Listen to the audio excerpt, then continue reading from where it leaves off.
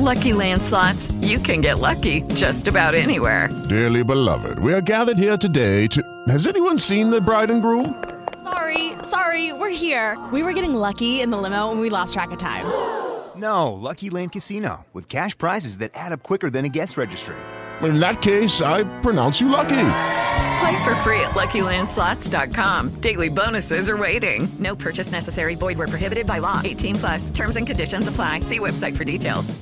Hey guys, it is Ryan. I'm not sure if you know this about me, but I'm a bit of a fun fanatic when I can. I like to work, but I like fun too. It's a thing. And now the truth is out there. I can tell you about my favorite place to have fun. Chumba Casino. They have hundreds of social casino style games to choose from with new games released each week. You can play for free anytime, anywhere. And each day brings a new chance to collect daily bonuses. So join me in the fun. Sign up now at ChumbaCasino.com. No purchase necessary. VGW. Void where prohibited by law. See terms and conditions. 18+. This is WCNY's The Capitol Press Room, and we're joined in the studio by Kevin Eunice, the Executive Deputy Commissioner and Chief Operating Officer for the Empire State Development, New York's top economic development agency. He's best known around the state for his role in securing a multi-billion-dollar investment by Micron Technology in the Syracuse area. Thanks for joining us, Kevin. Thank you for having me. Well, it's our pleasure. So it's been reported that the Micron deal announced in October of last year followed a 15-month courtship. When did you enter that dating process? So go back to summer of 21. Micron was looking around the country for sites to locate their project. They started with an RFI for all of New York, and we're looking at 3 locations. And by end of August, they had narrowed their search down to 1 location. That was the White Pine location that they ultimately selected. So really at that point was when I got involved and actually when the governor also got involved. It was August of 21. And what does that mean for you to get involved as the COO of Empire State Development? Are you just overseeing people? Are you directly interfacing with people at Micron? What can it consist of? Yeah, a project of this magnitude, it was direct. We were having meetings with them. I was involved in the day-to-day negotiations and discussions with Micron and all the other partners, right? So it's Senator Schumer's team, the local folks at the county, Onondaga County, and the county exec's office. So my involvement was day-to-day, every day, helping decide how much of an incentive would be offered, what type of incentive would be offered. In this case, very, very hands-on. During this process, you were credited with having a no-nonsense directness that came with a side of humor. Does personality come into play with a deal of this size, or when we're talking about billions of tens of billions of dollars, really, do people just think about the money and put aside the quirks maybe of the people they're dealing with? No, personalities absolutely matter, and the people involved absolutely mattered, right? From Senator Schumer to the governor to my involvement, people absolutely matter. If that project could have absolutely been lost based on how people treated each other or the relationships. And it was won because of relationships, both within the negotiation team, but also the partnerships we developed with the Micron team. Well, how about you and this alleged no-nonsense directness with a side of humor? One, is that accurate? And 2, how do you think that played out in the relationships that you maintained during this process? I think it's probably accurate. All right, so you better be pretty funny during the rest of this interview, just an FYI. Well, usually my humor involves some amount of swearing, so I'm not sure that's permissible here. But you can play it by ear. Yeah, I think I'm very direct. I'm very matter of fact. My expectations are usually pretty clear, but I also have been doing this work for a very long time, and so the ability to find solutions, I just have a lot of experience, right? Both at ESD, but more broadly with the state budget process, state legislative process. So I was, I think, very helpful in negotiating the project. And there are times when you just have to be direct and say no, and you got to stick to that. And I'm pretty good at that. But there's also times when you've got to bring humor and lighten the mood, and certainly I hope I did that as well. When did this project begin to seem real to you? Because I have to imagine it's one thing for a company to say, yeah, we're looking to spend potentially tens of billions of dollars, and it's another thing to think, wow, this might actually happen. Very early on, we had meetings with the Micron team. They were in Albany in August of 2021, and we went and met with the governor. And I really started to think this was real they were going to do the project someplace, and I thought we had a real chance in doing it. But I would say, as the team really started to gel, with Schumer's team and with the local folks, we had Micron in Syracuse in January, and they came and they stayed with us for a couple of days. We brought engineering schools from all of upstate, and I just saw the transition with the whole team. Some folks were believers. They were absolutely sold on New York and Central New York. But others, there was skepticism. And then when we sat down and met with 20 universities and they could see, oh my goodness, we can get 1,000 engineers a year from upstate New York.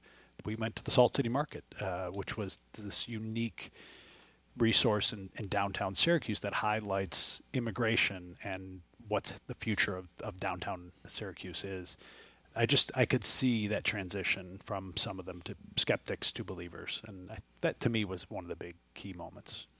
In your time at Empire State Development, dating back to 2007, had you ever been working on a deal that didn't come to fruition that might have stuck in your craw for whatever reason? Obviously, folks think about Amazon, but I wasn't directly involved in that project. That was led by my former boss, Howard Zemsky, and other folks. I'm sure folks were frustrated on that. I generally haven't.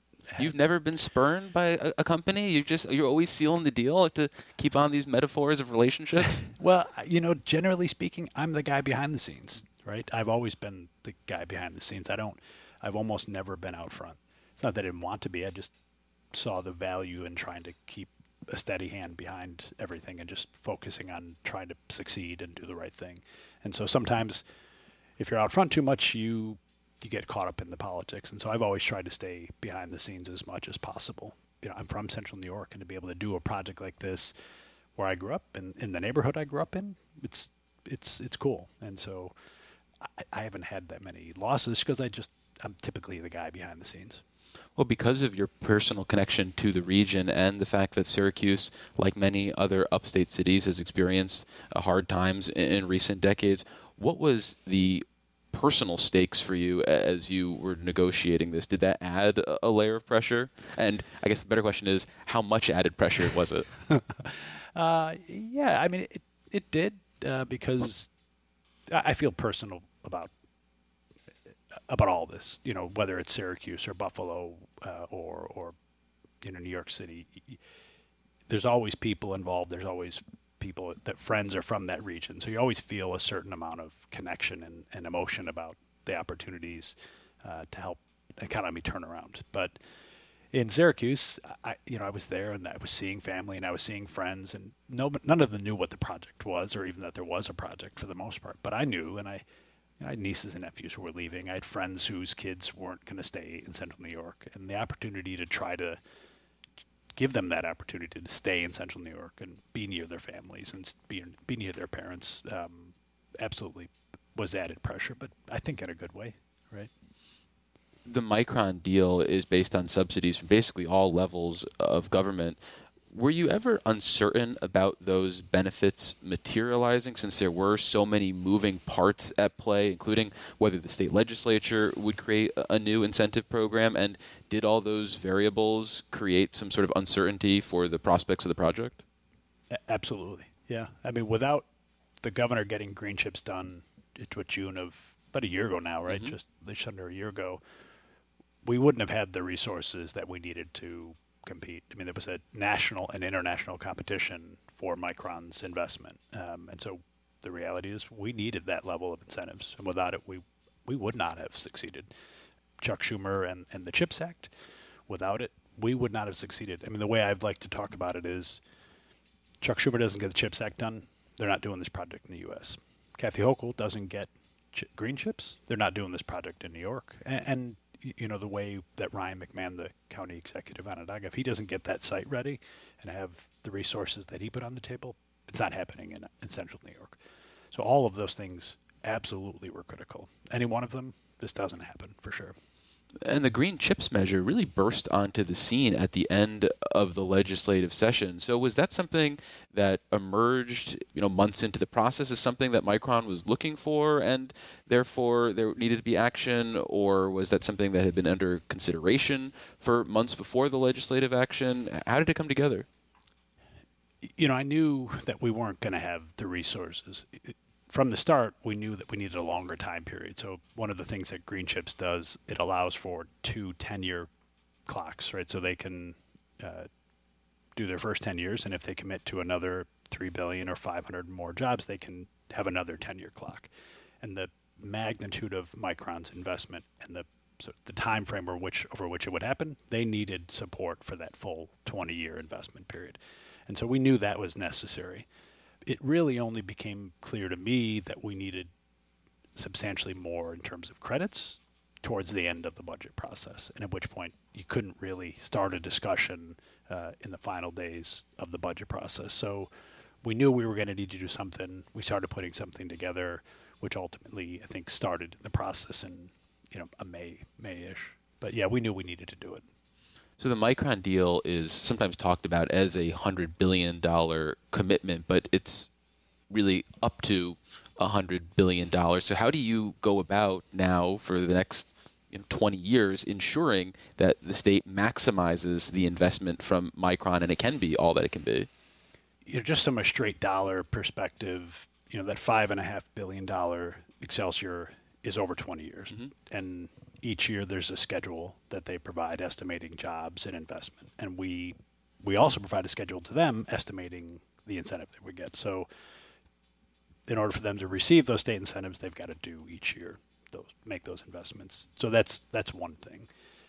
The breadth of such a project implicates things so far beyond just a simple incentive offer, right? It's not, you can't just say, here's $5.5 billion, good luck, and hopefully the best.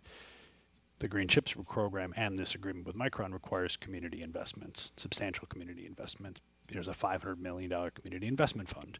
There's a commitment to 30% utilization of SETI, which is the federal standard for socially and economically disadvantaged individuals. So we have that standard for the construction, 30%. That's their goal. For operations, it's 20%, which both of those, we're talking about tens of billions of potential investment in SETI companies. And so we have to worry about housing. We have to worry about smart growth. We have to worry about workforce in such a way that the average 5,000 construction employees on that project on average for 20 years. 5,000 construction employees for 20 years on that project. We've got to make sure we build that workforce and get that workforce for them. In order for them to succeed, we need the workforce, and we've got to help them build it. When it comes to administering state subsidies, how much wiggle room can you provide a company like Micron when it comes to not hitting, say, job creation goals on a certain timeline? There absolutely is some flexibility. I mean, I don't know what I'm having for dinner tonight. I'm betting you don't either. So imagine trying to plan 20 years out on a project of this magnitude. The geopolitical implications of a project, all the technology changes that are coming. So for them to know what they're going to do every year for the next 20 years, we have a plan, but there's no way it's actually going to be that. It's just not possible. It never is. So there is flexibility, but there is never an instance where they're going to say, sorry, we didn't do what we were going to say this year, so give us what you told us you would give us, even though we're not doing what we told you we would do. We might, in some instances, they could delay for a year. They could say, this year we're not going to collect benefits, but next year we'll bring it back online, right? So there is some flexibility within the incentive, but it's never a flexibility that allows them to get incentives they haven't earned.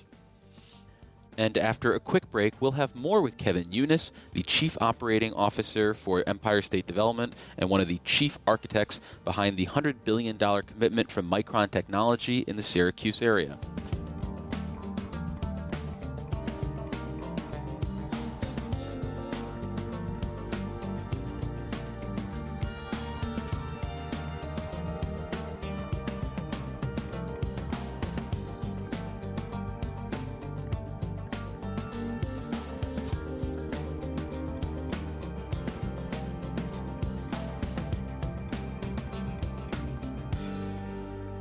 Is your business, agency, or service interested in delivering your message to more than 24 radio stations statewide carrying Capital Press Room?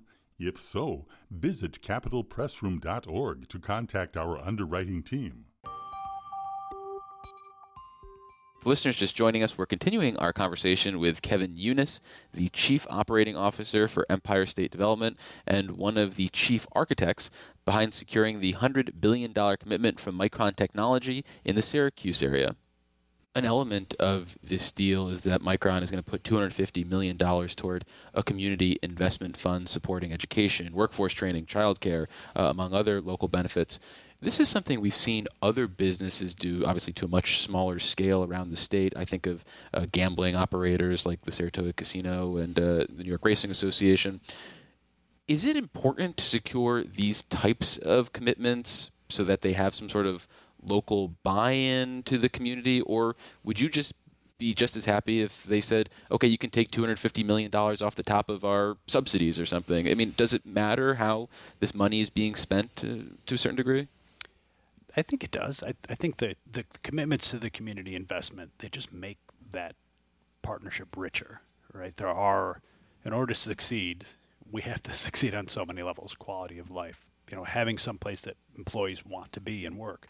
And so having that commitment by them to community investments makes them owners of that future in some respects, and frankly brings in all of the community partners, right? So when we created the CEC, the Community Engagement Committee, we did so in a way to make sure those investments, our investments, Micron's investments, and frankly investments that we can't even think of that will be necessary in the future, are done with an eye towards what the community, those who are on the ground, know that they're going to need or think they're going to need. So I think there's real value to that, and it's not just an increased cost to them or reduced incentive from us.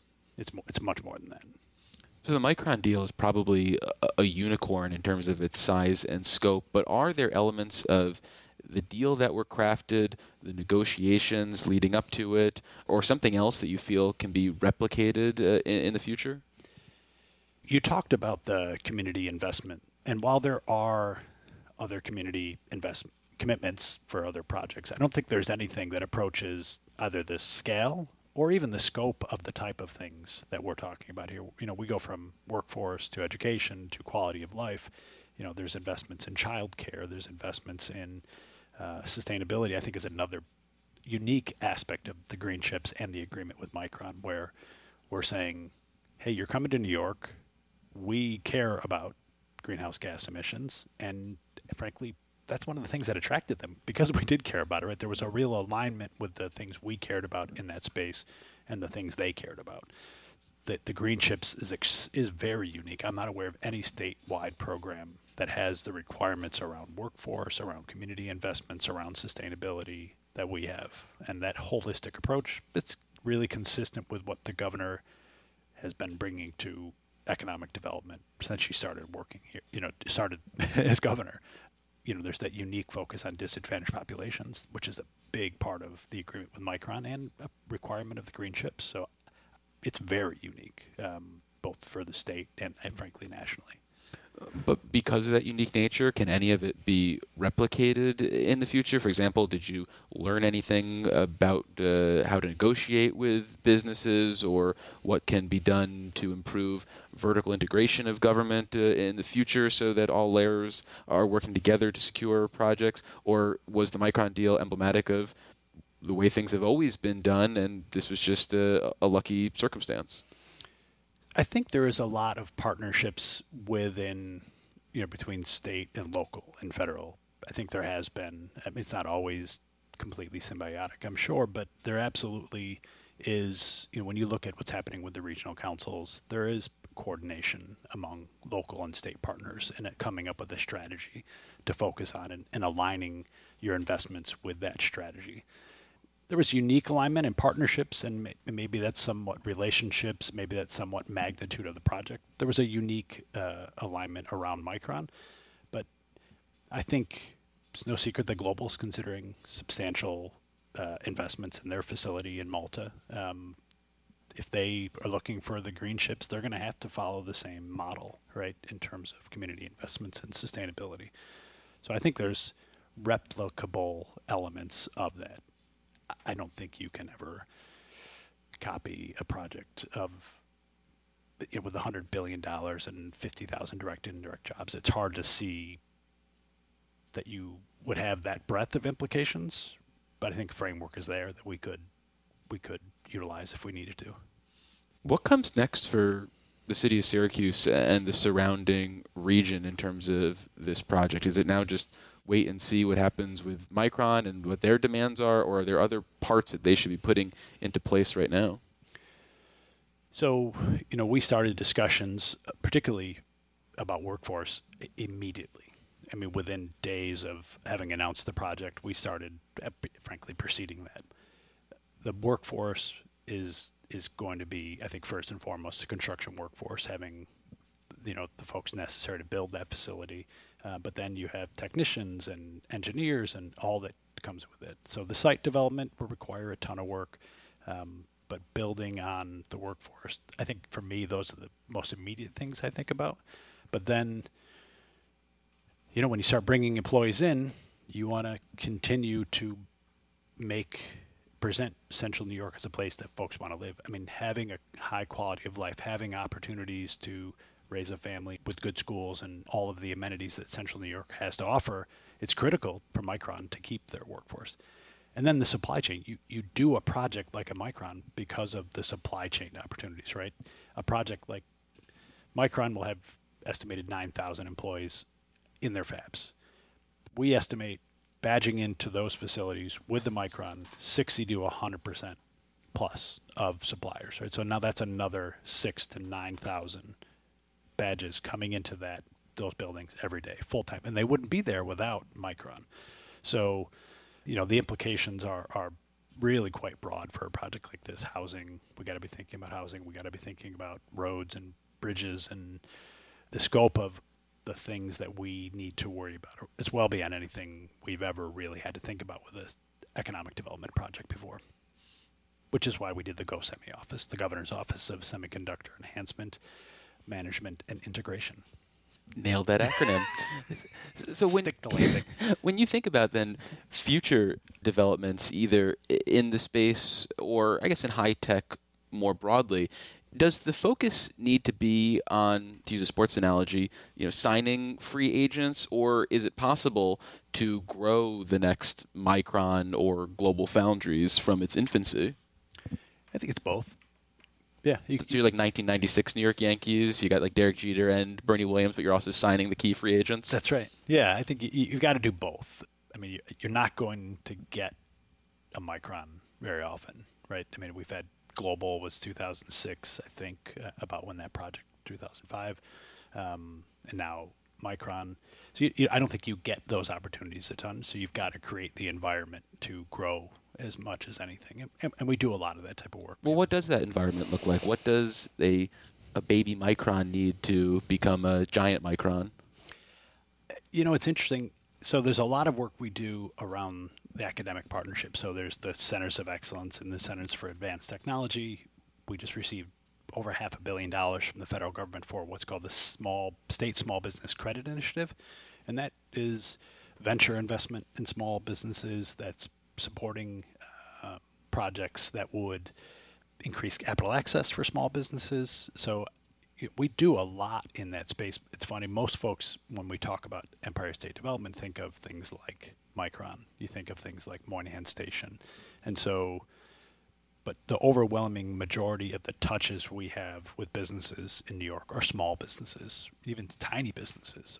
Our Excelsior Jobs program, 80% of the incentives that we provide through that program go to small businesses. Most of our incentives go to small businesses. Is that enough to make them grow into behemoths? I mean, is there something else the state should be doing, or is that always just going to be the purview of California and Texas? No, I think we're seeing, look at Plug Power. I think that's a good homegrown analogy. I think we have a number of companies that have been grown in New York, but it takes a long time, right? IBM and GE, I know they're examples of the past, but they grew here, right? That it happens all the time. I think we're doing the right things. We're making the right investments. You create an environment for success, and you support businesses, and we'll see them grow, and we'll see more businesses come. Do you see a lot of room for growth in the renewable sector? We hear a lot from PSC, NYSERDA, DEC, NYPA on those fronts, but is Empire State Development also trying to fertilize and grow those areas? Absolutely. Yeah. I mean, we work very closely with NYSERDA and NYPA and folks because when you think about, there's sort of a moment in time, if you will, around the federal resources that have been available. Both you have the CHIPS Act and you have the Inflation Reduction Act. There's hundreds of billions of dollars in federal money. And New York is sort of uniquely positioned for a number of reasons to capitalize on the emphasis in sustainable businesses and semiconductors coming out of the federal government. So CLCPA drives us towards a time when we will not have any, 100% renewable energy. And so we've got to get there, but you've got to also get there with new businesses and growing new businesses. So I think to look at the CLCPA as a driving opportunity is something we've been trying to do. And we have a lot of interest in New York. We have unique amounts of water and power. We have some very unique assets in New York. Going back to Micron, the availability of renewable power was a big deal to them. The focus on the state to even make that power greener was a big deal. We have a lot of water. Renewable sector requires a lot of water, a lot of power, and doing so in an environmentally friendly way, I think, is a very attractive. And yeah, we're absolutely focused on renewables. Well, finally, on the Rockefeller Institute podcast, you said you were a big fan of the game Risk. When you're drafting at the start of the game, assuming you have first pick, what continent do you like to start with and why? Well, that's a great question. And why is the answer Australia? Well, it's interesting. So you immediately think Australia because you only have 1 point of entry. So you can put all your armies right in there. But where do you go? If you go to Asia, you get 7 armies each time you control Asia, but you have so many points of defense that you have to keep. So I was always like South America. You only had the 2 points of attack, but you could still. And North America was a reasonable next place to take over. So I would say South America. And do you still play Risk at all, or do people try to shy away from games of Risk with you? Not as much, but there's talk of some of the guys who were involved in the Micron. One of them has a cabin, and we've talked about grabbing some of us and going up there and playing a game of Risk. Well, we've been speaking with Kevin Eunice. He is the Executive Deputy Commissioner and Chief Operating Officer for Empire State Development. Kevin, thank you so much for making the time. Yeah, thank you. It was a pleasure. And for more Capitol Press Room content, visit capitalpressroom.org or wherever you download your favorite podcasts. And if you listen to us from an Apple device, make sure to leave us a rating and a review so it helps other people find the show.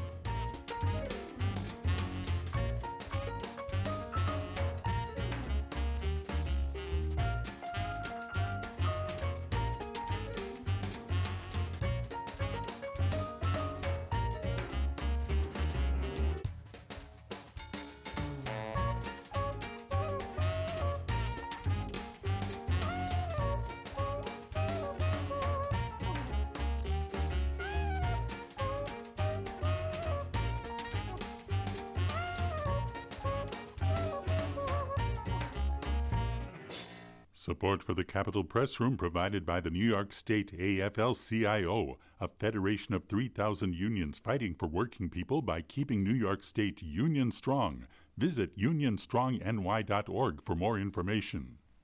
Join us again for Capitol Press Room, a production of WCNY Connected, Syracuse.